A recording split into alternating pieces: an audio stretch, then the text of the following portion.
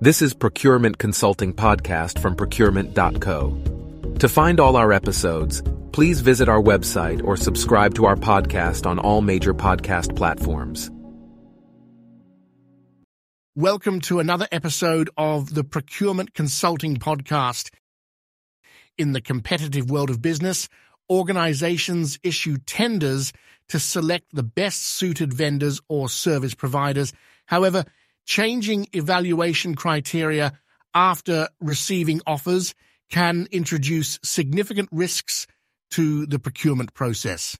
This episode explores the potential consequences and implications of altering evaluation criteria post-offer, highlighting the importance of maintaining fairness, transparency, and integrity throughout the evaluation process.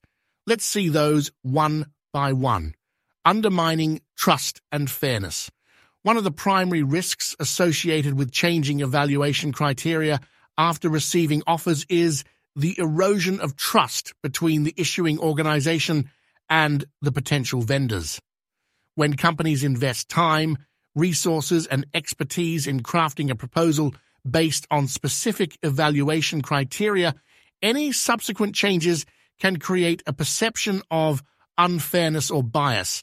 This can lead to a loss of confidence in the procurement process, damaging relationships with potential partners and deterring future participation. Legal implications and litigation. Unilaterally altering evaluation criteria after receipt of offers may expose organizations to legal risks and potential litigation. Vendors who feel unfairly treated or disadvantaged due to changes in evaluation criteria may challenge the decision through legal means, seeking remedies such as contract cancellation, financial compensation, or even reputational damages. Legal disputes can be costly, time-consuming, and tarnish the organization's image, affecting its ability to attract quality vendors in the future. Inefficient allocation of resources.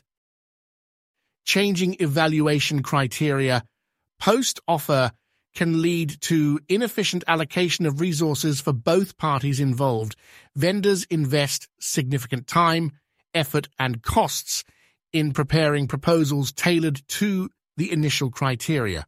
If these criteria are modified, vendors may need to revise their proposals or even start from scratch, wasting valuable resources. Similarly, the issuing organization may need to re-evaluate previously submitted proposals, causing delays and consuming additional resources. Negative impact on vendor relationships. The procurement process is not only about selecting a vendor, but also establishing long-term relationships based on trust and mutual benefit. Altering evaluation criteria after offers are received can strain these relationships, creating a perception of arbitrary decision-making or favoritism. Vendors who perceive unfair treatment may be less inclined to collaborate with the organization in the future, limiting the pool of potential partners and diminishing the quality of future proposals. Damage to reputation and credibility. Changing evaluation criteria post-offer can significantly damage an organization's reputation and credibility within the business community. News of unfair practices or inconsistent evaluation processes can spread quickly, tarnishing the organization's image and making it less attractive to vendors and partners. This can have far-reaching consequences, affecting not only the procurement process, but also other areas of business such as customer perception and investor confidence.